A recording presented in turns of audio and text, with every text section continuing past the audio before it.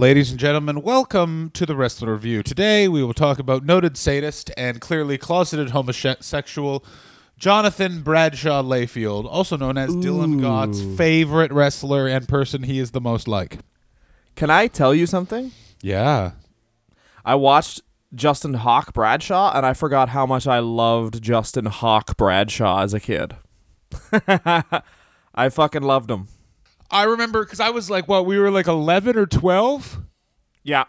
Okay, so I just remember when he was branding people, I remember clearly being like, oh, fuck, that would fucking suck. And for some reason, I knew wrestling was fake, but I was like, they got to do something about this guy. I was like, of course they're not actually branding them, you idiot. But I was just like, that's trouble. Well, that's the weird thing about when Bradshaw debuted in 95, it was like every other character was like, this race car driver's nice. And Bradshaw was just, here's a guy, he punches. The end. Like, that was his whole character, and it was kind of like weirdly like, it's weird because it kind of fizzled out, but... It's sort of like, this was the era of everyone having jobs, and it would be like, well, if Duke the Dumpster Droese, instead of just bringing a trash can to the ring, he brought the audience behind a dumpster and was like, here's the dead body. If you fuck him, it keeps him warm. Like, you were like, whoa, no. Like, actually realistic to if these jobs were, like, if these people with jobs were real. The Duke the Dumpster Droese's, all his promos are just him complaining about his cunt ex-wife. Yeah, Henry Ogon just like, I'm getting sued by fucking Monsanto again just because their fucking seeds blew on my property. Don't think I don't fuck these pigs. Also, Savio Vega, you're dead or whatever. Yeah. Mostly I fuck the pigs, though. Yeah, what was Savio Vega what was Savio Vega's job supposed to? I think it was just man in slacks. That's the best thing where Vince McMahon clearly was like, I've got an idea for a character. You're Puerto Rican and cover up your chest. That's what it was. Oh no, I know what it was. He was like, everyone has a job. Well, this is Savio Vega. Puerto Rican doesn't have a job.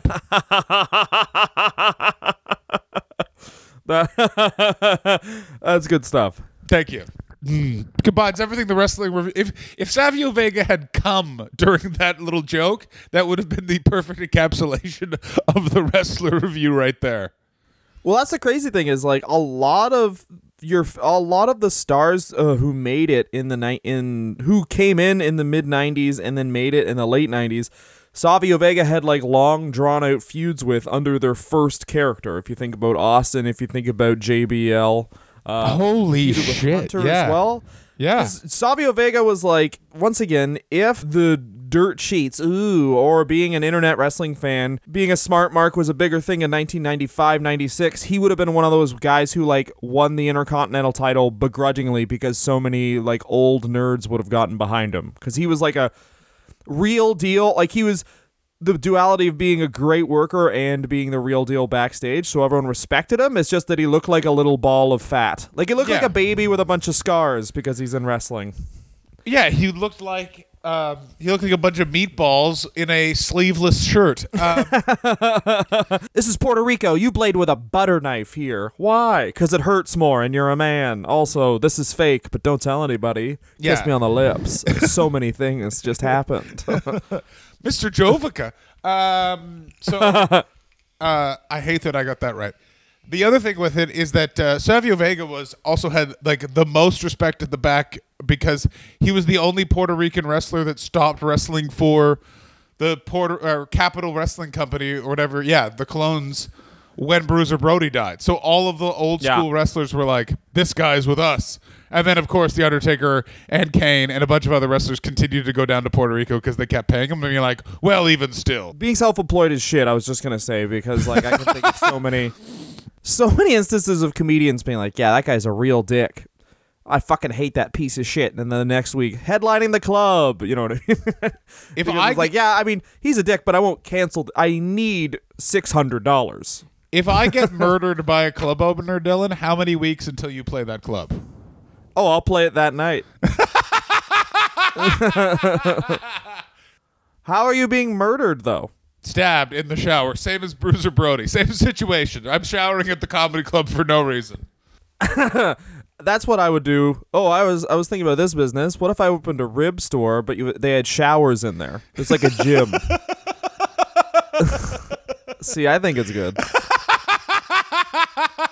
I think after you eat enough meat, you need a shower and to like shave and like just like reset. Just who are you? You know what I mean? To go back to the episode, you could call it Layfield's Rib House, and it would be perfect. Yeah, and then a man comes in the shower and just soaps you up. No, yeah, just I'm not gonna take it, but I could. Yeah, just so you know, I think about you when I'm with my wife. Bye-bye. You're going to open a rib house with a... Yeah. It's such a good idea, and also is the most on-brand thing you have ever said in your entire life. I mean, it would take a lot to get people to take the showers. Like, it'd be like something everyone made fun of, but inside they're like, that's a good idea. 100%. I want to make fun of you, but it's like, no. I've eaten enough ham where you're just like, everyone get out. I have to be alone. That's one of those things you could do if you were like an ironic celebrity. Like if David Hasselhoff had a rib house where that was the thing, they'd be like, absolutely, I'll go into David Hasselhoff's rib house. But then you'd have to have a smoking room. And the deal is you have to smoke in the smoking room to get in. Also, like it would be like in like the Midwest in Chicago, I went to this like steakhouse by Wrigley Field with my dad after we went to the game. And it was also like a gentleman's bar. And in the bathroom was just a full barber shop. I feel like your dad probably smoked a cigar in that place, and they were like, sir, you can't smoke in here. And he goes, wrong, you can't smoke in here. And then the waiter went, cool. And then your dad fucked that waiter. It wasn't in Canada during this the is 80s. for power. Yeah. Just so you know, you are consenting to this. Just so you know, me saying it's consent counts as consent. Yeah. You can check the law. I don't know if you know this, but I've worked for Canadian prime ministers, so I know what consent is. That's a sidetrack before we start talking about JBL, but I just listened to this. If anyone here wants to get into politics, ooh baby, Slow Burn by The Slate, and I listened to the whole thing about the Bill Clinton, Monica Lewinsky stuff. Near the end, it gets very sad, but my favorite part was, I forgot this part, where his defense was, because he said, I did not have sexual relations with that woman, and he was like, and the way he got through it was like, yeah, I didn't have sexual relations. She blew me. I didn't fuck her. Yeah. That's so horrible and funny. He also, the other thing, did they go into the whole is thing? Can you define is? Yes, they did. They did a very, very, very in-depth. It's called Slow Burn. It's a podcast. They did one on Watergate and one on the Lewinsky thing. And, man, I just love the idea of, like, you step out one night, you fool around with a girl, and then your girlfriend goes, you cheated on me. And she says, hey, you go, hey, baby, she cheated on you. My dick was just there. She just sucked it. I didn't even kiss her. Like, and then your girlfriend being like, well, I mean, semantically, you're correct, and just moving on. My favorite part of the scandal, did they go into what Hillary did when she found out that Monica Lewinsky blew Bill? This is the best. No, they just talked about, like, the political ramifications of everything. Oh, so he apparently, this has never been confirmed, but everyone's like, yeah, it's true, though. Like, James Carville has been like, well, I've heard that story. So you're like, yeah, it's real. She found out about it. He walked into the residence, and she threw a lamp at him in front of the Secret Service, who then legally have to draw their guns and shoot her now because she assaulted the president. And he had to be like, no, get out. I'll give her 5. And she yelled at him for 5 minutes. And then he walked back out and went back down to the office. Well, that's the funny, because it is the president and the first lady. So above all, this is a woman who's like, this is a career woman. This is a, yeah. You know what I mean? This is yeah. She'll allow herself 5 fucking minutes to be a person, and then it's back to businesswoman. Oh no, she did, but she wasn't. She didn't live at the White House for the rest of their presidency. She fucked off. Like, she was just like, you dumb motherfucker. Like, they clearly have an open relationship. We need to talk about JBL, but let me say, they clearly have an open relationship, and her deal is, Just don't get fucking caught, you dumb fucking idiot. Yeah. Don't make me look like a fucking asshole. And unfortunately, Bill Clinton prescribes the John Hastings school of, what are you doing so close to where I work? And yeah, goddamn right. I just noticed that you are around me. So that means that, you're going to get your hand caught in the honey jar. Unlike Dylan Gott, who just, bangs it out in cars with various black ladies. Various. Yeah. It's not just, it's anyone. Anyone who will bang me in a car. It's not really selective. That's true. The car is mandatory, though. Yeah.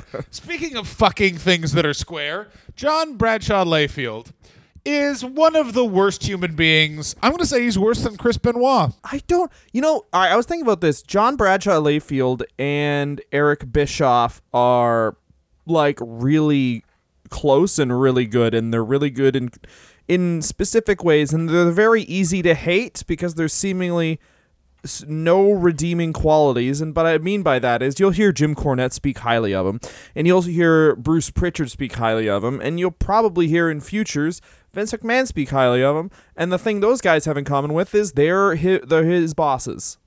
Like, this is a brown-nosing, gets away with it asshole at work. Yeah, he's a bad person. Yeah, but there's no like, oh, he had a head injury, oh, he had a rough family life. He was actually very sickly as a kid, and then grew up and immediately made that not a point. But I guarantee that was a strategy because his dad wanted to buy the doctor's office to expand his property portfolio. So he was like, John, remember, there's a bunch of orphans living on a beach. You need to be sick on the beach. Yeah, John, remember, either the family gets money or I make you watch what I did to your mom. You mean have sex with my mom? Yes, you will watch it, all right. Yeah, so basically, let's just do his early life. John Bradshaw Layfield was born November 29th, 1966 in Sweetwater, Texas. It was renamed Bitter Shithole when JBL moved there. He trained... fuck you. Fuck you, JBL, you Nazi cunt. He was trained under Black Bart and Brad Riggins. He was sick a lot as a child. And he said that he was always inspired, but he loved reading because he was always stuck inside, and it inspired him to scale Mount Everest later in life. Oh, hey, John Bradshaw Layfield, when you're trying to accomplish that goal, did the Sherpas try and soap you up or beat you up, you fucking loser? Hey, John Bradshaw Layfield, if you hear this, my name is John Hastings. My email can be therestofreview@gmail.com. I challenge you to a physical fight. Which you will win, but understand this. I will take one of your testicles with me. I'm going to rip one of your fucking balls off. How much money do I need to donate to charity? We're going to go 5 rounds in a ring, you fucking piece of shit. And I'm bringing a gun, and I'm going to shoot you in the fucking foot, you bully fuck. Actually, you know what? I would guarantee win, because Joey Styles, alt-right blogger and 11-year-old boy, Joey Styles, knocked you out, you dumb bitch. Joey Styles is pretty buff. No, he's not. He is pretty fat guy buff. You can look at it. He's a guy who takes creatine but no protein powder, if you look at his face. Ooh, he's just puff. Interesting. I disagree. I think that that's a lot of ice cream. People don't focus on Joey Styles' body because he's a lot like Michael Cole, where his face is so weird and not intimidating that you don't look at his beautiful, beautiful body. I just look at how small his hands... Joey Styles has some of the smallest hands I've ever seen on an adult. I think... That's the weird thing, though. I'm so glad that Joey Styles knocked out JBL so that he couldn't... This is the thing about, obviously, bullies, is that, like, no one really called JBL out on his shit. Like, if you look at all of the times that JBL ever bullied somebody, it was always in the ring because... It's wrestling and you can't ruin the play. But it's also one of those things where JB also surrounds himself with people that people either respect or people can't fuck with. Let's just catch up to the modern era, and then we can go through all of it. He played football. He almost made it on the Oakland Raiders. He didn't actually make it on the Oakland Raiders because Al Davis was like, well, you're not excellent. He was on the practice squad. He was on the practice squad, and Al Davis has an eye for talent, and he saw this blonde fuck and was like, oh, that guy will probably sexually assault my quarterback and get him the fuck out of Oakland. And then JBL was like, oh, I won't though. And then he cried because he's a little bitch. You're a little bitch, JBL. Then he wrestled at That's such a crazy team, too, because at the time, JBL would have been on the Raiders, or on the practice squad, it would have been JBL and the quarterback of the Raiders, Todd Marinovich, who did heroin but was still pretty good at football. Yeah. Oh, the Oakland Raiders are the greatest fucking, like, every story of them is Howie Long and another one of the players just did a bunch of cocaine with Anthony Kiedis' dad before they won the Super Bowl. Great stuff. Yeah. I love any Oakland LA Raiders stories, but yeah, sorry.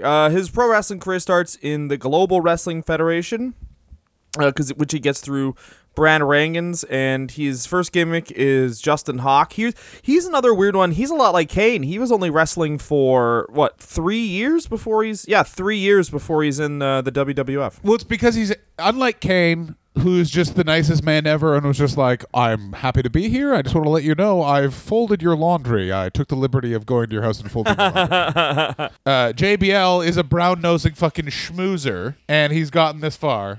This guy, we're both stand-up comedians. I'm for sure picturing about 8 people that I'm like, oh, this guy is this guy. And the one problem and it's very interesting because JBL in wrestling has the career that all brown nosers have, which is certain people like them and they get a certain way, like they get a certain way up the top, but they get fucked over and will always live in the shadow of never being perfect, never making it all the way. You're never going to make it all the way, John.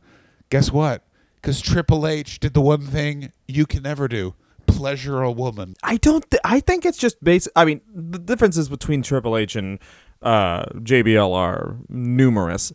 The funny thing is, I think that later in his career, while he was never even close to being the wrestler that Triple H was, later in his career, I will say JBL was a better promo than Triple H.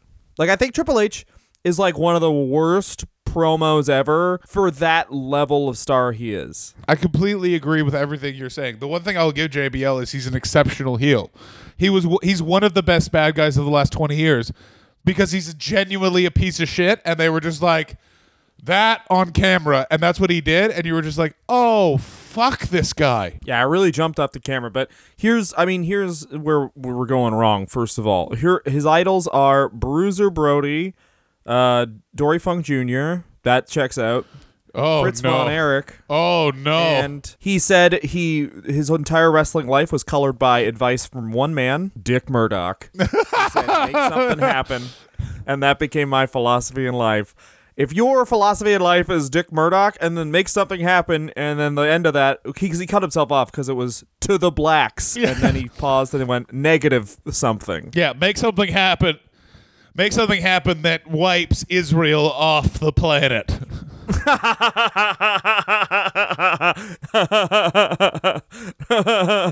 That's what. Yeah, Dick Murdoch's merch was. I'm the fucking Captain Redneck, Dick Murdoch, and then on the back it said "Wipe Israel off the planet." Yeah, Dick Murdoch just ironically blacked out Africa on all of his world maps. Yeah, he took magic marker to the continent of Africa and Yeah. just put "doesn't count." Yeah, not there. New Australia. New Australia. That's so fucking funny. But he was in. He went on his first tour of Japan in 1993 because basically off the hop, JBL's a finished product, and by that I mean, let's say in ring he's a 5 or 6 out of 10. And the weird thing about JBL is he never gets better or worse. He starts. I've seen his GWF stuff. He was a 5 or 6 out of 10 in his second year wrestling, and people must have thought this guy could be the fucking next Stan Hansen, and he just never got better. Yeah, which is fine. But but also when you're the next 6 Stan out of 10, Hansen, you're a mid card guy. But also watch a Stan. Hang on though. But watch a Stan Hansen match. Stan Hansen is all character and the people that he wrestles. Stan Hansen is basically lariat. Ah! Like that's it. And JBL That's just what laughed. I'm saying. Yeah. That's what I'm saying. Is Stan Hansen's like they thought, oh, this guy's gonna turn into be fucking amazing, and then he just was like nowhere close. Because here's a weird thing: is he's too like pretty to be Stan Hansen. He looks too young the whole time. Where it's just like this young. He looks like exactly what it is. He's just like a fucking baby-faced piece of shit. Like, Yeah. he looks like the third guy. You know what the funny thing? Rene Dupree said this, and it's exactly who he comes across as on screen too. Is he's Ben Affleck from Dazed and Confused? Kind of this like impotent guy who can beat up certain people. It's true though. He's walking around with a board. He's smacking 12-year-olds as soon as he hits a 16-year-old. He's like, I'm sorry, sir. Take it. Oh, that's so fucking funny. Oh, do you know how so mean that is to... Oh, that's so fucking good. But that's true, though. It's like wrestling locker rooms, from what I've seen, is like if you were in and out of the company and you just kind of like showed up, and then JBL hated you because like... And then he was mean to... Well, we'll get into it, but he was like straight up just mean to a bunch of actors. like actors just trying to have a job. And he's like, you don't belong in the locker room. Yeah. Shut up. It's just, this is a job, man. Treat it like it's a fucking job. He's the kind of guy that would walk up... He's the kind of person that would be upset you don't know an inside joke. Are you BSK or the Click? I'm a Grip from the USA Network. I didn't ask you for your religion. So he was set to join actually Smoky Mountain Wrestling in 95 to wrestle Buddy Landell, but then the company closed after that. Do you know why the company closed, by the way? Because Jim Cornette got caught jacking off in all the locker rooms. No. They knew about that from day one. Okay, good. All right, good. Rick Rubin met JBL, and JBL was just like, your beard looks like my wife's pussy hairs. And then he tried to fuck Rick Rubin because JBL's a secret gay man, and Rick Rubin was like, shut this company down. That's so funny. Where is the music moguls trying to get into wrestling now? How come Meek Mill doesn't have a wrestling organization? Yeah. Migos doesn't have... Why didn't Mac Miller leave his vast fortune to... to Joey Ryan? Yeah, to Joey Ryan and Gabe Sapolsky. Gabe Sapolsky? Well, most of this I'm going to send on legal fees because I didn't send those messages to those 11-year-olds. Yeah. What people don't understand about me is that sometimes, the fact that most wrestling bookers look like pedophiles, one of us had to turn out to be one. Gabe Sapolsky looks like patient zero for all the kid porn in the world. Like, what is weird is no one talks about that guy was Paul Heyman's protege. That's all I'm going to say. He looks so much like Paul Heyman's protege. He looks like every time South Park draws a fucking nerd. Time to back in the wrist braces because I have wrist problems from typing. My weak bitch wrists can't take all the typing. Take that. I'm sleepy again. Fuck you, fat fuck. Fuck. Jail, rapist, jail. He had a short run with once the GWF shut down with the NWA North American Heavyweight Championship. He beat Kevin Von Erich and then lost it to Greg the Hammer Valentine. What? So that's good. And then Kevin Von Erich was like, here's what it's like when your dad grabs you and doesn't let go. Yeah, what has it been like to wrestle Kevin Von Erich in 1994? And in this corner, he's crying and yelling the name David. Yeah, he goes to whisper in a spot. JBL goes, okay, duck the clothesline. And then Kevin goes, my brothers are all dead. Every time. Yeah, is that you, Gino Hernandez? No, I think everyone's Gino Hernandez. Yeah, even ancillary characters. Don't become my friend, then you'll kill yourself. Yeah. Also, duck the drop kick. What? Here's what no one talks about. Every time one of my brothers passed away, Mean Gene was in town learning how to give interviews. Welcome, everyone. David's about to have an accident. Yeah, to my vengeance. David, do you want some sushi? Carrie, here's a motorcycle for you. Yes. Kevin, do you want to try some baking soda? Fritz von Erich didn't offer me some peach cobbler when he mentioned he had a delicious peach cobbler, so I made him the father of 4 dead sons.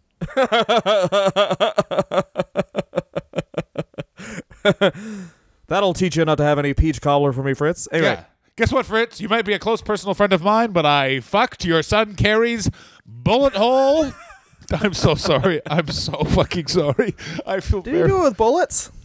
Yeah, he shot himself in the head, and I only know that because in the documentary, they came up on a hill and they saw him shoot himself in the head, and Kevin ran to grab his head, and he put his finger in the bullet hole, and it's one of the worst things I've ever known. Yeah, it's just something I have to live with because I love wrestling. That's just that's a piece of hellish information for the dad. You know what the difference is between liking wrestling and real professional sports is the man I mentioned, Todd Marinovich. His dad, like, basically it's almost exactly a Von Erich story where his dad was a nutritionist and like did performance for athletes. So he literally with his son decided to see how good an athlete he could make just from the womb. So I know this. I've heard of this guy. Yeah, he never gave his son any, like his son didn't have a pop, like a soda, until he was like 19. And then of course if you do that when you're 19, you just immediately pick up a pop. You're like, oh, that was pleasurable. And then he just starts smoking crack as the next thing. So that's basically what he did. But now him and his dad have like a good relationship and like get along really well. And Marv Marinovich is still like one of the top trainers of athletes in the world, and Todd, is a recovered heroin addict, and he's like, I still talk to my dad, and it's, you know what I mean? We're working on, obviously our relationship is strained, but me and my father love each other, and in wrestling, they all die.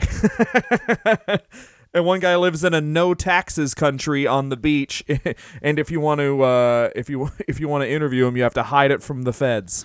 Yeah. Hey, what's up, everybody? I just want to introduce you to my wife, who's also a baby. So, finally, JBL gets to the WWF in 1995. He debuts as Justin Hawk Bradshaw, as we mentioned. His manager is Dutch Mantell. He carries around a bull rope and brands people, but they use ink because it's 1996 and everything has to be shitty. Yeah. They give him a big push. Now, here's the difference. Here's why JBL, I want to say, here's where JBL stands apart from a lot of other people, is that it's 1995.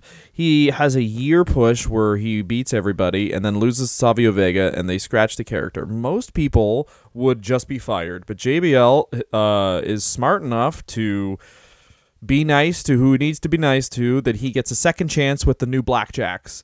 That, of course, is a disaster. Also so bad, so dumb. It debuts, and then Vince Russo takes complete control of creative. Jim Cornette's off the creative team, and so, like, the only way the new Blackjacks were going to work is that if there's, like, they're gay porn stars who shit. Yeah. The new Blackjacks. That's their finishing move. Shitting out the cum they just took at each other's ass. Into each other's mouths. The other guys are grossed out. They're tapping. They win. Everyone sitting back who didn't live through the Attitude Era, I'm absolutely shocked we didn't get that.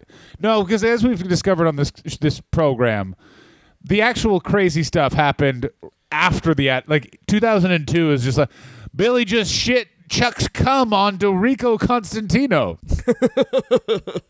But that's the whole weird storyline shit, and this is a very important phase in JBL's career, because this is JBL gaining enough stature within the company that he can start being a cunt to people. This is what this is. Now, JBL, every like old Southern wrestling dude loves JBL because they see fucking echoes of just like a territory big man who would come in, beat the shit out of people, and leave. Like, he's like he is legitimately a new and worse Bill Watts, because he wants to be Stan Hansen, but he hits Bill Watts. And what I mean by that is ex-football player who moves pretty good in the ring, but unlike Bill Watts, wasn't a good promo until he became the city slicker JBL.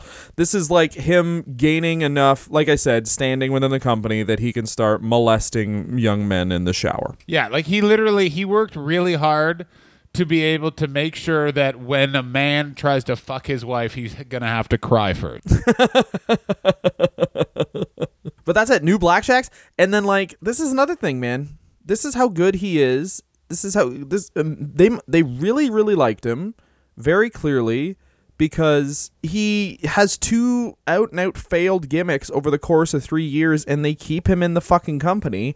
And not only do they do that, they put him with Bradshaw. Well, sorry, Farouk. Can I explain, though? But part of that is he's a big man. And also, it probably is a combination of he kissed ass and also probably just shut the fuck up about, like, just didn't talk. Yeah. That's true. He knew exactly. Like, look at the guys who trained him: Brad Rangans, Black Bart. He gets advice from Dick Murdoch. Like, these are guys who knew exactly how to also he's massage situations like this in an old school wrestling environment, which 1998 it still very much is. And also, by the way, he's a goon for The Undertaker. That's the other thing that we need to discover. At this point, he's the low man for, like, fucking... Yeah, he's a poor man's Triple H. He's no, but he was... How Triple H walked up to the Click and was like, yes, can I carry your bags? Perfect, he did perfect, the same perfect, thing with perfect. The Undertaker. Yeah. That's exactly what it is. And so he ended up having the most powerful protection in the fucking company, which was... Undertaker, we're going to fire JBL. No, he gets me things. No, because you don't understand that I'm the American badass and it's my yard. This is... Do you want Big Evil to stomp a mud hole? Also... Dead man walking. Get that father of two away from me. He's scaring me. I butted him in line and now he wants to fight. Dead man walking. Like, it's just fun. He only responds in his old bad t-shirts. Big Evil, dead man walking. Dead man walking. Big. You want to do it? Again, I lost all respect You for want to do it? Mark Calloway. The fucking minute he fucking did that. Like, just go. A man actually just fought for his life, and you want to do it? No, fuck you. You want to do it? It's so weird that I don't know. The things that would be unearthed with a Brock Lesnar shoot interview. Firstly, he would go to jail because he'd talk about his courting process with Sable. Oh my God. First of all, he'd go to jail because he would talk about his views on race and sexuality. The ESPN article still, I mean, we did a Brock Lesnar episode, it was a while ago. It was kind of like when we weren't feeling the show that much, so it's kind of quick, but the ESPN article where he shows up on an ATV, he's like, to answer your first question, no, I don't like gay guys. Yeah. It was very, very early in the show, so we were just sort of like, it was exactly the same as the show is now. What are we talking about? That we like, we had to stumble into the format. Oh, two idiots say come a lot? What happened was I just yawned more into the microphone. That's the only difference between then and now. Yeah, and the other thing is, like, if you think about Brock Lesnar, think about a guy who lived in North Dakota and went, you know what? Too city slicking for me. So he crossed the border, I'm assuming on foot, into Saskatchewan, where there's only one rule, and that is kick them if they make less money than you. Yeah. So in other words, Brock Lesnar's absolute dream. So what we're going to do is, before we get into the APA, who produced the greatest t-shirt of all time, we're going to take a break, and then we're going to talk about the APA, we're going to talk about JBL, and then we're going to kiss a picture of each other's friends. I sent John a picture of my best friend growing up, and he's going to put on lipstick and kiss a picture of him. Yeah, what? That's how you show your friendship. More of this after the break. Hey, Dylan, have you ever thought about giving us money because we fucking do a good fucking job for these fucking ungrateful fans? They're all pieces of shit. Every fucking week, we take time to research this show, then forget most of it, and talk about who would like to come on. Yeah. And I think that deserves money. And by we mean a guy we've met a few times, and he needs money because I keep promising to pay him, but then I say, no, haven't earned it. Why? Yeah. I spend the money on candy and hummus. Separately. I don't dip the candy in hummus. That would be a Old taste Snickers sensation. bar hummus. Hastings over here needs money. Patreon.com/wrestler review, or rate and subscribe on iTunes, or do both. And here's another one. Fucking shut the fuck up, buddy. Yeah. Right now, are you talking? Are you talking to me? Where are you listening on? Were you doing dishes? Break all your dishes, you fucking bitch. Yeah. Shut your cock washer and use your fucking dick grabbers to give us some fucking money. Yeah. Everyone here is ready to fuck. It's the APA part of the John Bradshaw Layfield's career. Saved his career. It's even better than that. It's my favorite is the pre-APA part. Where Ron Simmons still looks like a fucking monster. I think this was a great tag team, and here's why I think it was a great tag team. I absolutely agree it was a great tag team. I agree. We're the same, you and I. I think that it's the first time I can remember on WWF television that a black man and a white man were in a tag team, and at no point were they like, I learned to jive from him. Oh, fuck. You're right. I hate that you're right. Like Coco Beware and Owen Hart? Owen Hart, maybe. Like, I'd have to watch their promos, but I'm certain that Owen Hart was like, he teaches me how to rap. Yeah. Or whatever. And then Coco Beware is like, and he taught me manners. Coming up against the Quebecers, it's high voltage. I can dance now. Now I smoke cool cigarettes. So, exactly. So I think Vince McMahon's one of those people where he would be like, no, black people aren't better at dancing. This is how you dance. Yeah. No, just, it doesn't make you better if you change what dancing is. Shimmy, shimmy, stand. Shimmy, shimmy, stand. Shimmy, shimmy, stand there. Drink a drink, not on your seat. Walk on dance. That's dancing. Walk on dance floor. Make eye contact with tallest man. Get hard. Find biggest man. Assert dominance by fighting. Yeah. That's dancing. Yeah. So they were actually managed by the Jackal, which I didn't remember. Oh, yeah, of course they were. They're managed by the Jackal. Let's talk about how much JBL started bullying him all the time, all the fucking time. So this is exactly it. This is what I'm saying. 3 years in, he now has the footing he needs. This is a lot like, this feels like Rome, where JBL just sussed out politically. He had enough allies that he could start making his move, which is essentially bullying everyone who just got there. Oh, like, yeah. You understand how much of a shit person this is? This is like a guy who's worked at your work not that long is now asserting himself as, I've been here forever. You can't fucking do that. Like, dude, you were 3 failed cowboys. Slow the fuck down. He's also not the manager. It's not like it's the fucking Undertaker, Triple H. It's not the guy. Like, if you think of it as it's a restaurant, it's not the manager. The other dishwasher is like, I wash dishes better than you. No, this is legit. At McDonald's, a guy gets promoted to lead line cook. Yeah. They had to, but they invented that position. That's not a real position. Exactly. They just gave him an extra thing on his title because they knew he was weird and they didn't want to give him a raise. Yeah. Bitch. Nice. We're good at analogies. So, if you haven't seen this era of the APA, this is when they had the chest writing on. They had symbols painted on their chest. The Necronomicon, the gate of Yog Sothoth pentagram on their black tights. After Jackal left the WWF, that's when Farouk and Bradshaw joined the Ministry of Darkness, and this is where they're basically the heavies for the Undertaker, and in this role, I thought they were absolutely great. They were absolutely fantastic. They played the perfect sort of like double enforcers for the Ministry. The Ministry weirdly is a group or a wrestling faction, which I don't actually like that word, that doesn't get enough sort of credit and play for how on point they were, how interesting they were, how much they elevated the Undertaker's character. Like, everyone talks about the fucking American Badass being awful. Him being Satanist, weird, dark priest actually really worked until he started crucifying people and he legitimately hung the big boss man. Like, that was like, oh crap. But all the stuff leading up to that was spectacular. Yeah, and sorry, just one sec. You have yawning. I'm going to take up sneezing. Oh. So it's great. They're two great heavies in the Ministry of Darkness, which at one point had 2 tag teams. And how do you do that? One group of guys are fast, and the other guys punch some back.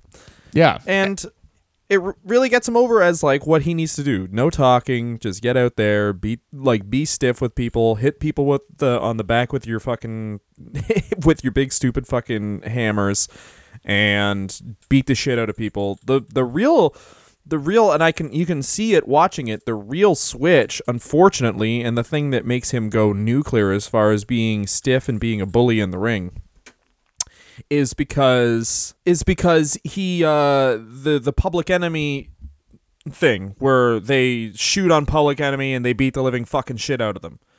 That's the night that basically teaches JBL, oh, I can be a bully everywhere now. Yeah. Oh yeah. Yeah, if you haven't seen the match, it looks like two college football players beating the shit out of 2 sad divorced men. That's what it is. It's just these guys, they clearly are down on their luck. They just got fired from the plant, and now they're losing a fight to two angry guys whose wives fuck them, but not enough that they still like that. Yeah, they're right. Yeah. Well, again, goes to my theory. JBL is a secret gay man.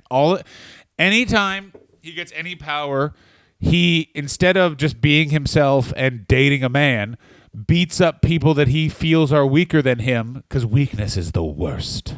That would have been good if his type was Rocco Rock. I bet you it was. So up until let's just go from right here. He has attacked and hurt the Public Enemy. He got the Hardy Boys to start drinking. Oh, this is the best part. Yeah, he bullied the Hardy Boys until they developed debilitating alcohol problems. That, and then what's after that? Then he also beat up. Oh, we just were talking. Don Callis. Don Callis. Anyone else? Don Callis started changing in his car, and JBL was like, "You think you're too good for me to fucking show me your dick? I want to see your fucking dinger in the showers." And then then he started changing his car, and then he bullied Matt Hardy into like trying to put a toothpick in Don Callis's lock so he couldn't get out of his car, so he'd like miss the show. And then Callis said, "That wasn't my car. I just changed to my car without incident." It's the best. Which is totally what it is. Basically, Don Callis comes into the company.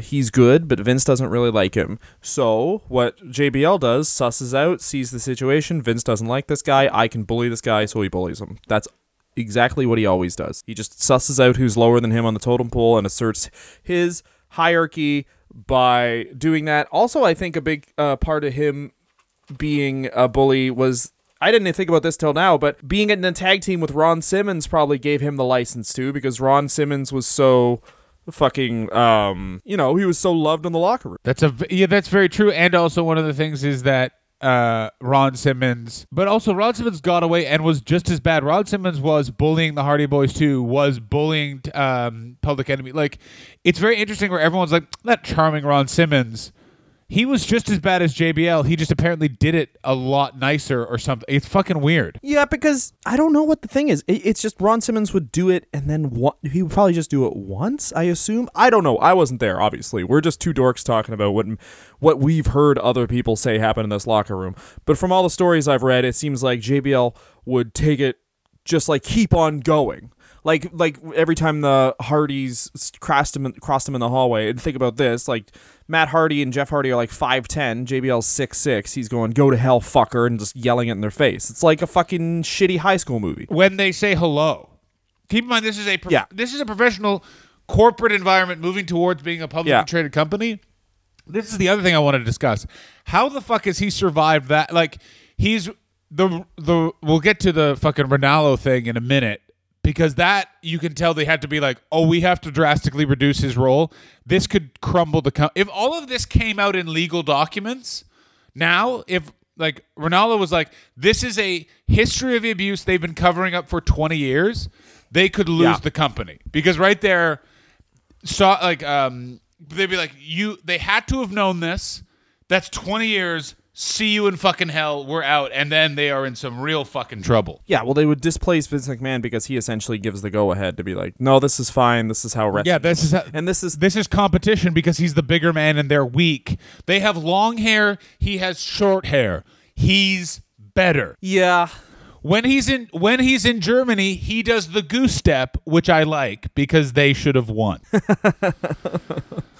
And then he does the same thing they beat the shit out of the Dudleys too. So they become like the locker room enforcers. And now it's 1999, and JBL is essentially given he's fully bloomed into, I'm a fucking bully, and it's legitimately only 4 years he's been working for this company.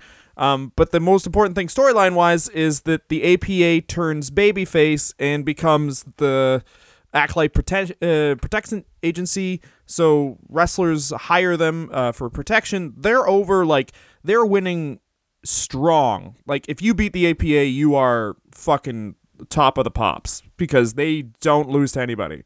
They are the bad man tings. They're bad man tings. And they come out with the greatest shirt of all time. APA And then and then on the front it says Acolyte Protection Agency. On the back, no, sorry, on the back it says Acolyte Protection Agency, and on the front it says always pounding ass. Yeah. I have that tattooed on my pubis mound. Hey, John. Yeah. Always pounding ass. That's funny. Yeah, of course it is. It's very funny. That's one of the things where wrestling doesn't realize how, like, whenever a guy would come out and be like, "You screwed me, well, I'm gonna screw you." This is good stuff. That means sex. Is that what you yell? Yeah, it means, hey, you fucked me, I want to fuck you. I want to fuck you in the ring with all They're the fucking- under the big lights. Yeah. You screwed me hard, and now I'm going to beat your backside with my dick. They win the titles a bunch of times, and this is the other thing, is like they're just outside of, we have the Edge, the Hardys, or the ENC, the Hardys, and the Dudleys, and they're having these great matches, and then sometimes the Acolytes are there and like, you beat us. Like, it's just, they have a great role. Oh, and you know why that they were originally supposed to be involved in the tables, ladders, and chairs match. You know why they weren't involved? It's really interesting. Because they're not as good? No, because JBL was like, our thing is we'd bring a gun. And he was like, I want to bring a gun in the ring, so we'll just shoot. Yeah, they wouldn't have had another thing. It would have been like tables, ladders, chairs, and...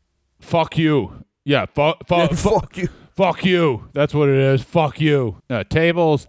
How about the end of the match? I fuck Jeff, and then no one's there, and then it's not taped, and it's in my bed, and he loves me. Yeah, that's great. Perfect.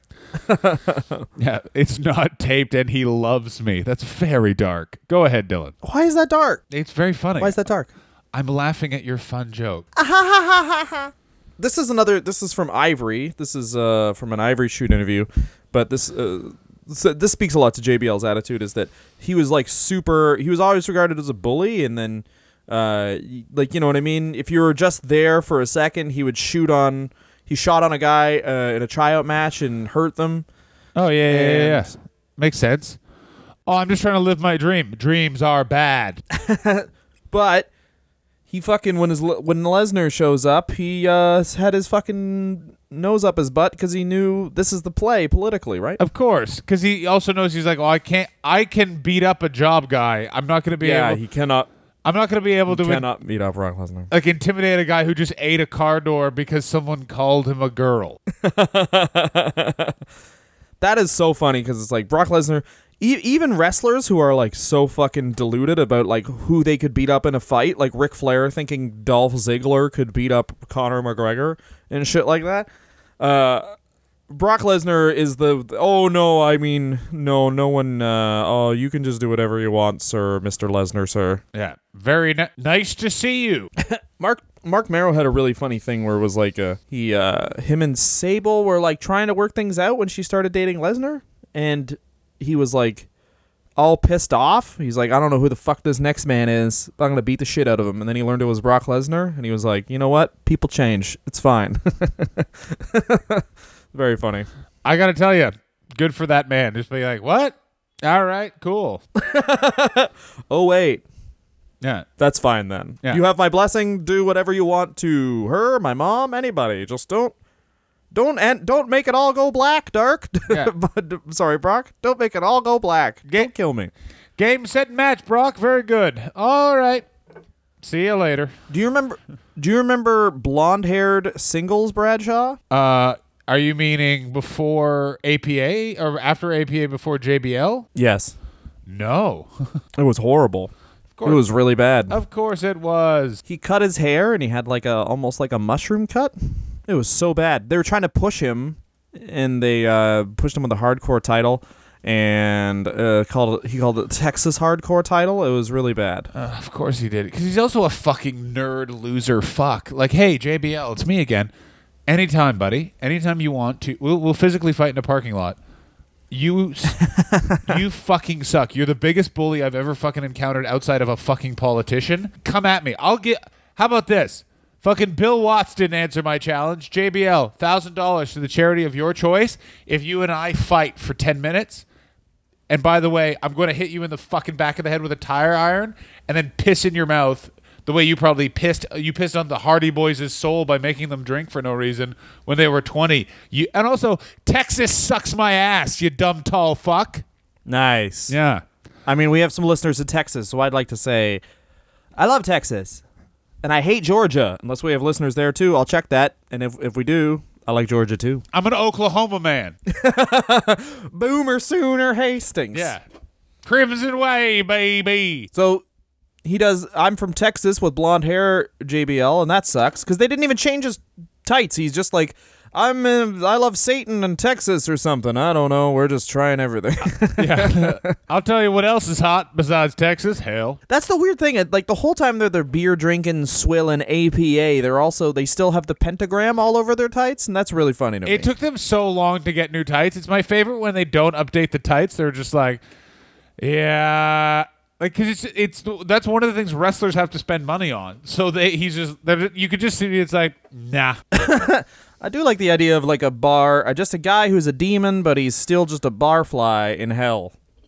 That's what they should have just put him as a makeup. I don't know. This is all Vince Russo territory. I'm just glad that I don't remember JBL ever doing a character in the late 90s where he had to interact with like a lady.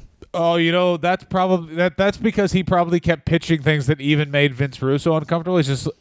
He probably pitched things the way that Steven Seagal pitched sketches when he hosted Saturday Night Live. This was a legitimate. What were they?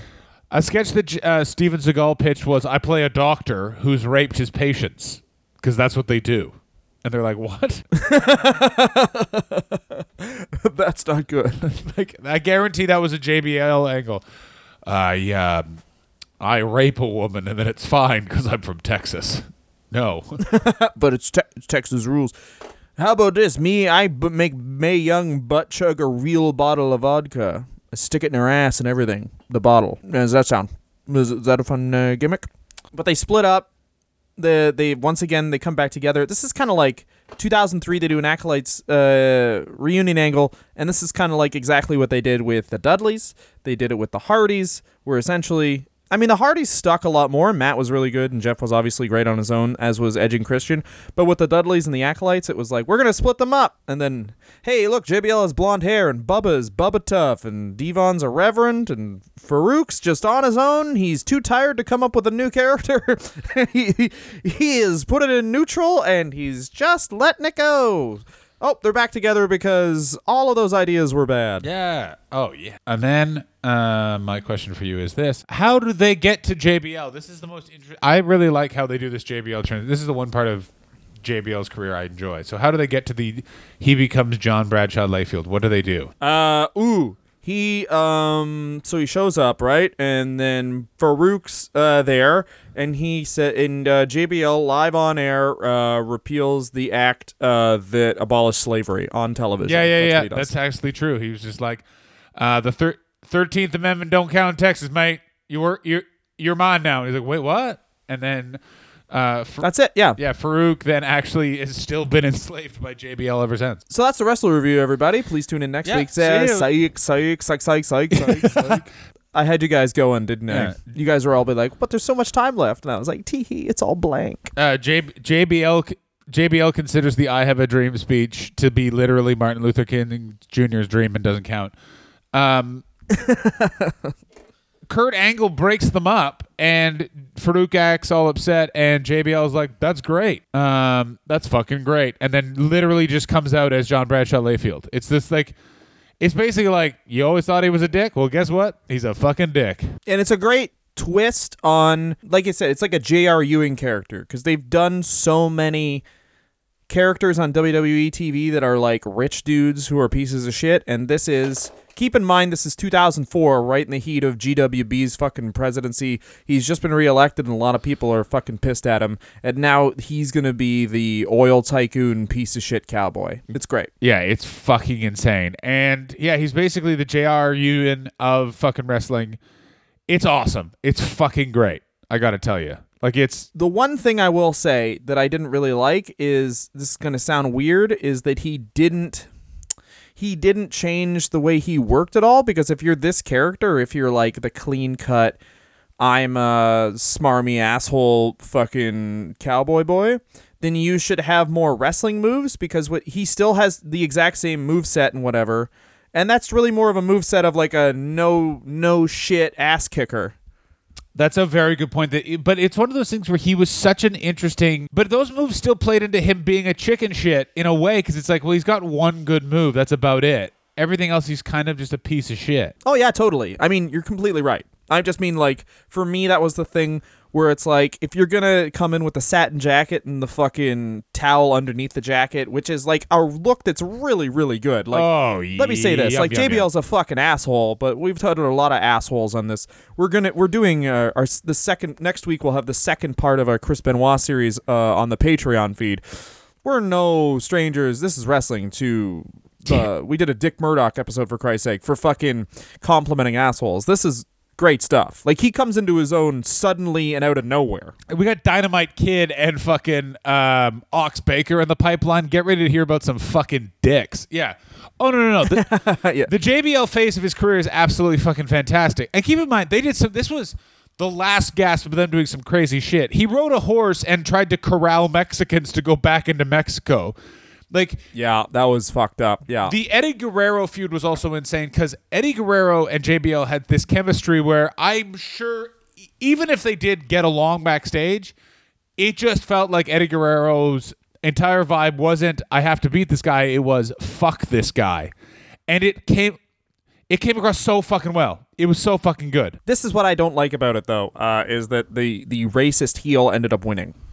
Like, he beats Eddie for the title, and he has a really long run. And the next guy that beats him is John Cena. Like, I hate that. Well, this is the problem, is that he was also very much a politicking. His best friend, he is beloved by Bruce Pritchard, who is basically the most important person in creative at that time. And also Jim Ross really likes him as well. So he's got it made in the shade.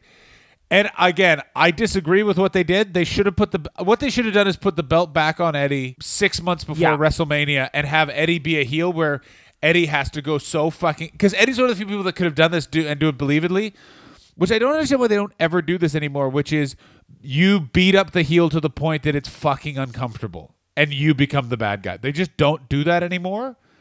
But that's... they did that with Johnny Gargano just now in NXT. He was like, got revenge on his tag partner to the point where he went to the dark side, and now him and his tag partner are back together because they're heels. Like, I mean, the end of that is really stupid, but the beginning of it's great. Like, why don't you just do that? Because you got to keep the guy heel. It's kind of the thing where it's like you see the dark side, you know what I mean? Even though I killed your dad, you'll see that rage is the answer, and oh, thank you for teaching me. It's fucking Darth Vader, baby. Exactly. Do that with Eddie Guerrero, so then it's also he gets some vengeance on racism, and it just shows how fucking... But also it puts over fucking JBL, which... And I know why it was, by the way, is JBL's like, I'm too big, I cannot lose to this fucking person. No, the real thought was, and this has been confirmed in multiple shoot interviews by multiple people in the company, was that Eddie was putting all this pressure on himself being champion, and the thought was that he was going to have a relapse. Oh, because he was fucking so stressed out. Yeah, so they took the title off of him, which is crazy because it's like, oh, you're not. Oh, by the way, like, it's so weird to be like, oh, we have no confidence in you as a person anymore. You're like, you know what I mean? Like, oh, we're going to take that belt off of you, which is a whole thing you really love in life. So now you'll, out of depression, have a relapse. Like, I just don't. This is the same company, by the way, that while Scott Hall was trying to kick booze, made Stone Cold Steve Austin pour real beer in his mouth. So he puked everywhere during that angle where Stone Cold kidnapped Scott Hall. Like, he was taking the fucking, I don't know what it's called, he was taking the stuff that makes you puke when alcohol is in your system, and Stone Cold poured real beer down his throat and made him puke everywhere after that, because as Bruce Pritchard said, if we shouldn't have to gimmick beers. Yeah, and also... Oh, the whole thing's so fun. And also she gave... Because he was taking that weird pill that made you throw up if you touched alcohol, which they definitely knew. Yeah, that's what I'm saying, yeah. Yeah, no, they knew that. Yeah, they knew that. Yeah, it's fucked up. Like, this company, like you said, 2000 to 2000 and, like, up until the Benoit murders is, like, really, really wrestling is off the fucking rails. Like, it's like, it's just over 10 years ago that all this shit's going down. Of course, in 2004, this is when he does the goose stepping in Germany. Yeah! something Dylan loves because he agrees with it. Well, yeah, for sure. My favorite thing is, though, CNBC fired him after that incident. But he was hired by Fox News. Boom. Fox News, who said, we're going to hire you just off the goose stepping. Knowing that you were fired by CNBC is a plus. Yeah. Wait a minute. You can talk? Cool. We were just going to have you do that behind us. Hey, we saw you doing that thing on a horse with the Mexicans. You want to do that on our news channel? You're not a porn star? Because Roger Ailes has literally been jacking off to that.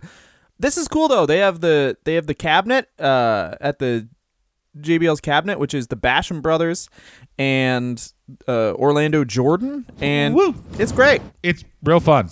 Gotta say. It's a really enjoyable time. And, people look back at this as being shit. I thought Orlando Jordan played such a good second fiddle. The Bashams... I thought it was great. The Bashams were great. And then they had him have an assistant who had that weird fucking mole on her face that the Boogeyman ate. That was just... And this is also when the Boogeyman comes in. The Boogeyman's fun to remember, but when you were watching wrestling while he was there, it was just like, oh, fuck you. Like, just boo. Oh, Jillian Hall, who... I don't see this in any of the research, but I know from reading up on it earlier, did not have a good time in the WWE. Of course Does not have good things to say about it. Oh, I wonder why.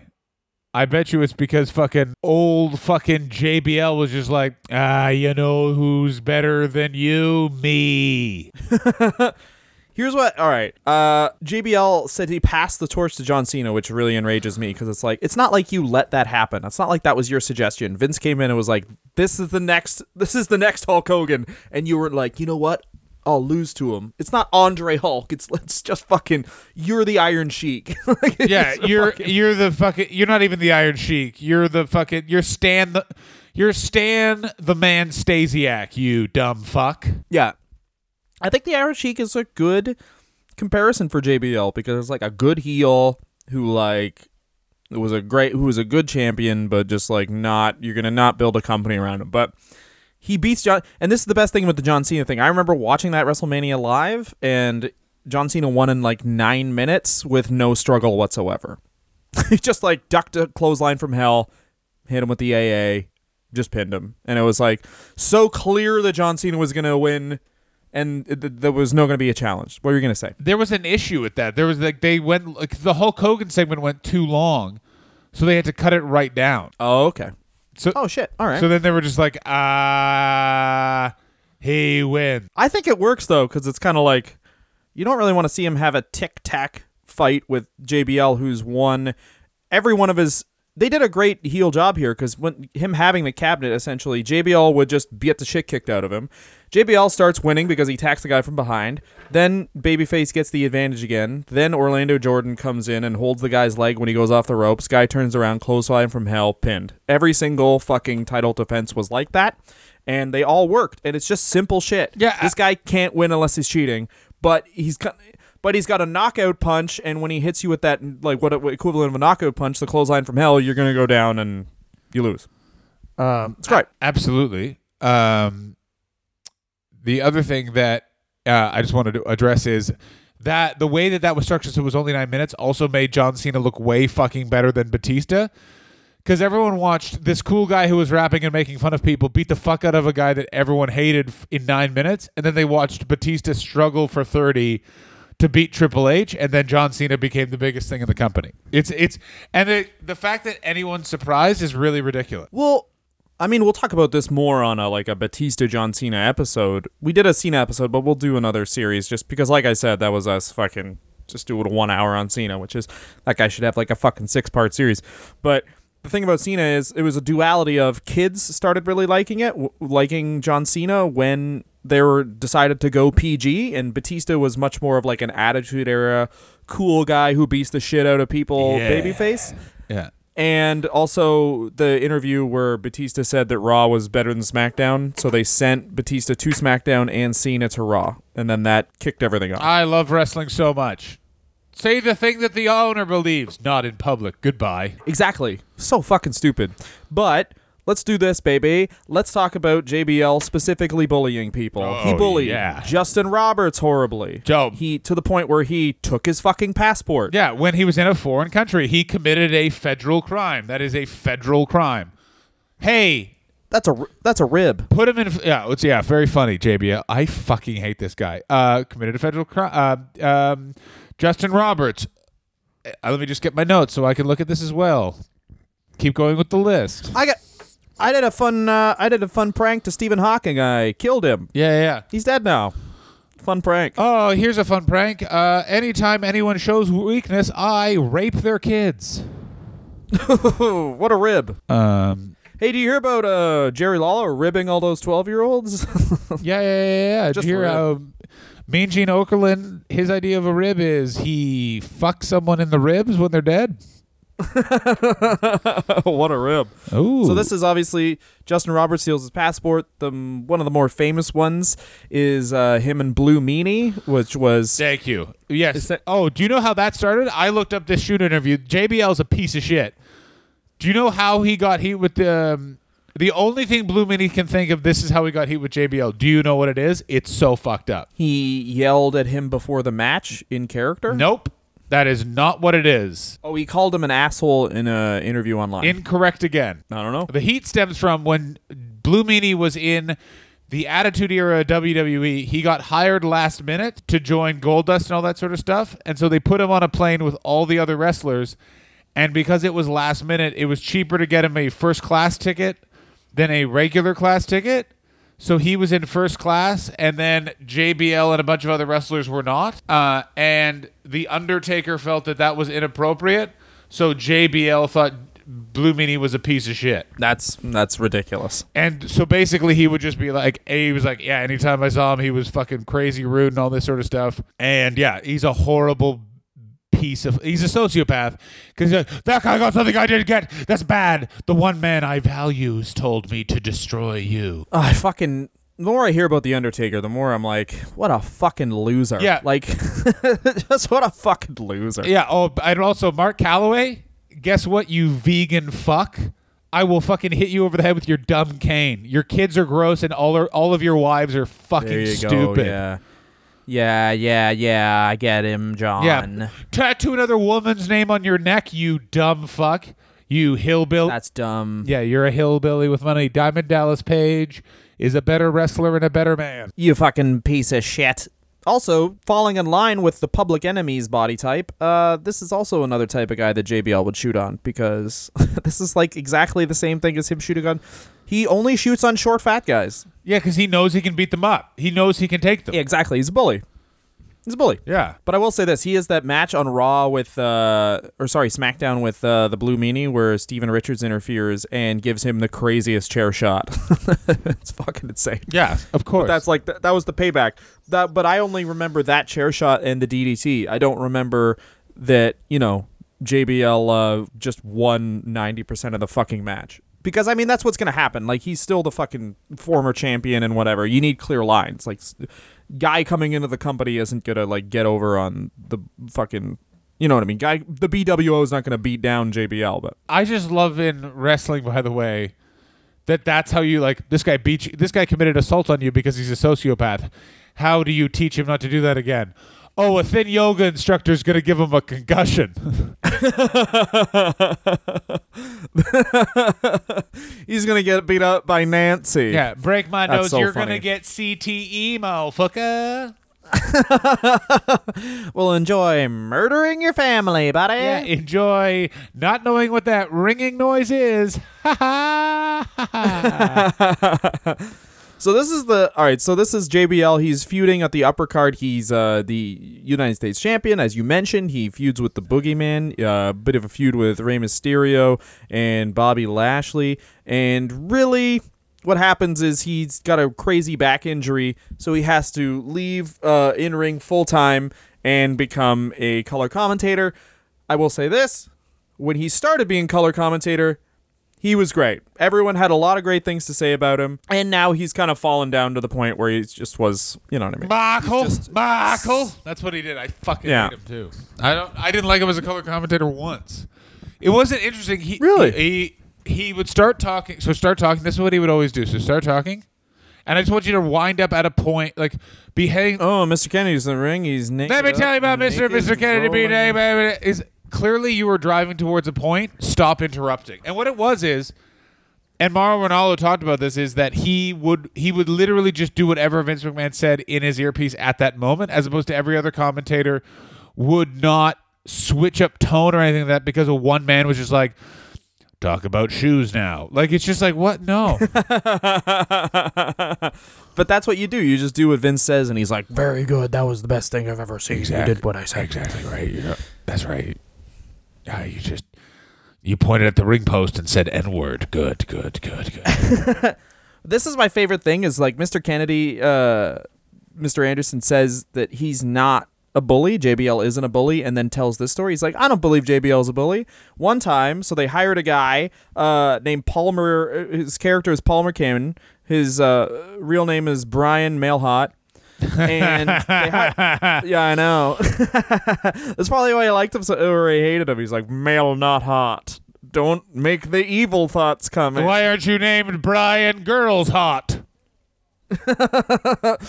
Him, you know who bullied him? Who bullied old Manhot was him and Chris Benoit. Oh no. And Mr. Kennedy said, "Why are you treating the guy like this? He's a nice guy." And Benoit said, "Well, my neighbor's a nice guy. It doesn't belong in their fucking ring or locker room. He's an actor." Hey, JBL. I know you jacked off to the photos of Chris Benoit's dead son. Try and stop me from saying these things. You imagine if, like you said, Wayne Gretzky's on Saturday Night Live or something, and then, like, Phil Hartman's just a dick to him. Just, this is my locker room. Like, what the fuck? Keeps barking. Weird bullshit. My yard. Ho, ho, ho, ho. My yard.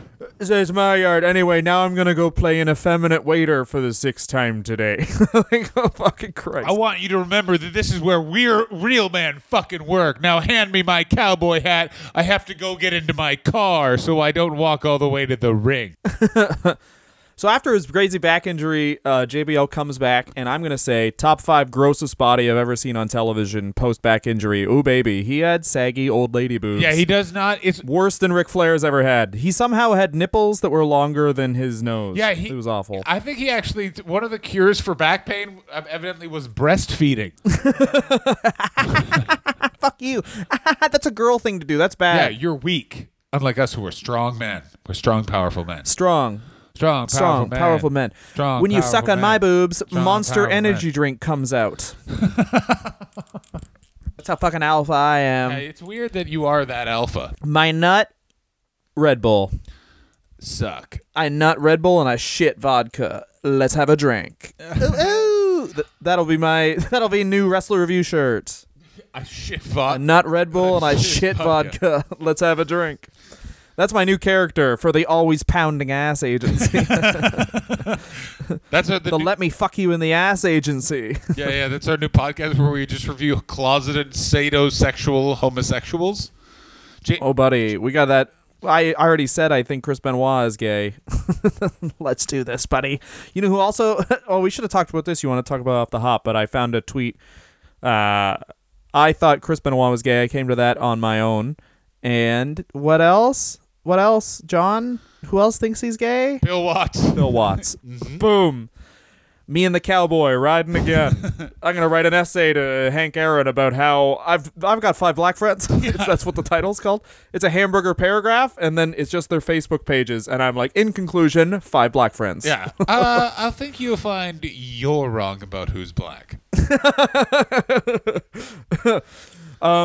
But now he's been a commentator off and on, and he was accused of bullying Mauro Ranallo because Mauro Ranallo was open. why not bully a bipolar guy? Open about the fact that he had a incredibly dangerous mental illness. So why not call him a little bitch for it? To the point that it triggered his mental illness. Now, here's where justice is served. That gets leaked to the internet. And people find out about it, and oh boy, do they have to scramble pretty quickly to be like, and you can tell they fucking call in the big guns, because every fucking wrestling podcast around that time was like, I never found him to be that bad. Oh, by the way, I have a Legends contract now. Like, they scrambled. Yeah, well, this is also around the time where Bill DeMott gets caught for... Oh, fuck yeah. It was right around the same time. Yeah. What's the performance letter? What's the performance center like? Well, Bill DeMott demands to see all the naked women who have sent me, all the naked women that I have on my phone. And then he calls me gay, and I still don't know how to run the ropes. Like, that's what the whole thing is. But... We had a class called Make Me Hard, where he just made one woman punch me in the dick. But we kind of end on a happy note, because although this does happen before he bullies Mauro Ranallo, he does go on a hiatus from bullying anybody for a long time because Joey Styles knocked him unconscious. Yeah. And listening to the Something to Wrestle With audio clip where Bruce Pritchard talks about how Joey Styles knocked out JBL is so good because he downplays it so much. He just goes, yeah, and then he punched him. I don't understand what the problem is. Like, your fucking shit friend got his comeuppance is what happened. Well, it's also one of those things where don't really, like, of course he got knocked out by Joey Styles. And of course Joey Styles, who clearly knows how to fight, was just like, you know, bitches be bitches, I guess. I don't really want to talk about it. As opposed to JBL, as opposed to JBL, who like gave the Hardy Boys a monkey for their back, and he literally is just like, "It's what I taught him to be a man. You're only a man if you burn down one of your houses." Yeah, and for sure, don't pick a fight with the guy who's, first of all, undercover ripped because he still wears suits from the late 90s. That I maintain he's not undercover ripped, but we can argue about this till look at a fucking picture of him. I'm going to look at one right now. I'm bringing one up right the fuck now. I have internet now because I'm a real boy, and I'm going to look at a real hot photo of Joey Styles. Also, I'll say this. If you see a man with... This is something I will say. If you see a man with glasses... He's not ripped. He's not fucking ripped. Okay. No. Can I tell you something? No, I'm not saying ripped. I shouldn't have said ripped. Buff. All right. Here's something. If you see a man with glasses, and then he starts talking about how the government gets involved in his finances too much, he knows a weird fighting style. Because he's convinced that they're going to run out of gasoline in 2 years, and he's going to be in the Thunderdome. Tina Turner's going to be telling him to fight, and goddammit, he's going to beat up Mad Max. I think I gotta agree with you there, actually. Damn. Like, I assume Joey Styles just went, like, you know, he was like, nice glasses, you fucking nerd. And then Joey Styles was like, the sequence starts now. And then he blacked out, woke up, covered in blood, going, I am the king. Yeah, no. What happened is that Taz called him a yam bag 3 weeks earlier. And he finally figured out what that was as JBL just walked by and just went, gay. And then he woke up covered in mucus wearing JBL's cowboy hat. or he's one of Gene Okerlund's like Cylons or whatever. Gene Okerlund went, hey, Joey, I'd sure like some apple pie, princess. And that's the trigger word. And he just blacks out and wakes up like, did I do it again, Mummy? Yeah. Yes, you did. You did a good job. Yeah. Mummy is pleased. Now come here and suck Mummy's dick. Now suck on the appreciation tree. Oh, this episode is fucking horrible. Dylan, what's the best thing about JBL? I got mine. Clothesline. I think he brought the clothesline back as a viable finishing move, and I don't think he's done a lot of bad things, but I mean, that's good. Mine is he hurt his back and is no longer able to live his dream. That's the best thing about it. That's good stuff. The thing that a piece of shit, the shitty fucking thing is, this piece of shit bully had a longer time achieving his dream than Eddie Guerrero did. And that, I think, he never got. The only silver lining here is that he never got the moment where he was the babyface and he won in his hometown. Great. That never happened. But good. He was champion for 280 days. And one had the longest reigns, and like that's shit. That's fucking shit. Because he's kind of the same agreeable, nice guy in the locker room. Like he could have had he in many ways kind of mirrors the Godfather's career, where he's like a big dude, so they always have something for him, and he's a company man. But the Godfather's "I appreciate you" thing was the Intercontinental title, and JBL got the world title, and that's shit. But that's the way life goes sometimes. The worst thing about JBL, he's a bully and a piece of shit. Yeah. Oh, fun fact. You know what Eddie Guerrero and JBL have in common? No. Neither one of them fucked Vicky Guerrero. No, man. Eddie still has the greatest story of meeting his wife of all time. Oh, fuck. We talked about it on the show. What was it? Well, they talked about it in the Vicky Guerrero episode, but here's my favorite. This makes you, like, a lot of wrestlers, you hear about them, and then you're like, I mean, I guess he was cool, but Eddie Guerrero showed up 30 minutes late for his date, and then said, hold on one sec, to Vicky, took a lap of the bar to see if there were any hotter chicks around. Oh, there wasn't. So he fucking completed the date. She stood there while he walked around the bar scoping out the scene. I dig it. Oh man, that's funny. I like, because he bought her a drink, and I like the idea if he found a hotter girl, he would have just like taken the drink back. Yes, mine.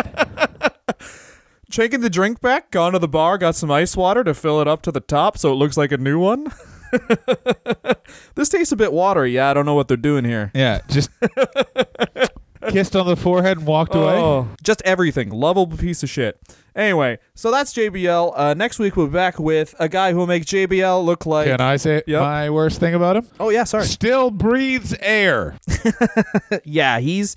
You know what the worst thing about him is that all these horrible stories, and he's still doing fine. Oh, yeah, but when he lives in Bermuda with his wife, for fuck's sake. Yeah, but his wife, yes. Yeah, but is that what they're calling an 11-year-old boy?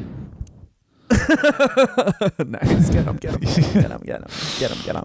It's just about a year before he goes rotten. I want, if someone can get this episode to JBL, John Bradshaw Layfield, anytime, anywhere, let's fucking do this. You're going to fight John Bradshaw Layfield, you're going to fight Bill Watts. No. Be a big night. I'm not going to fight Bill Watts. I challenge Bill Watts to genetically prove he's Cherokee, and if he does, I'll give him $1,000. Ancestry.com. Oh yeah, and it was like a certain percentage too. That's good. Yeah, of course. I don't fuck about. So that is the JBL episode. Thank you very much for listening, guys. For any information on shows, John's Soho Theater stuff, when's that coming up? February 8th and 9th. Everyone please come. There are so many tickets to sell. 8th and 9th, Soho Theater, London. Yeah. England. Be there. Hello, mate. Good day, mate. I hear you like that fake grappling. That's good. That's good. That was a spot-on English accent. And I have a tour coming up with Peter White. The dates for that so far are January 11th in Peterborough, Ontario, Canada at Sapphire Room. And then we got January 12th to fill in Guelph at E-Bar. It's Guelph, Ontario and E-Bar. And we have January 26th at Port Hope at Local 90. And February 3rd in Napanee, for Christ's sakes, Ontario. And I think that's the Layfield restaurant or something like that. And we have a date March 2nd in Milton, at a theater in Milton. We'll be filling up other dates before that. Thanks very much for your time, guys. Go to @DylanGott on Twitter for any other information, @TheJohnHastings on Twitter for any other information about John's shows. Thanks very much for listening, and we'll see you guys next week. The Dynamite Kid. Bye-bye. Suck me.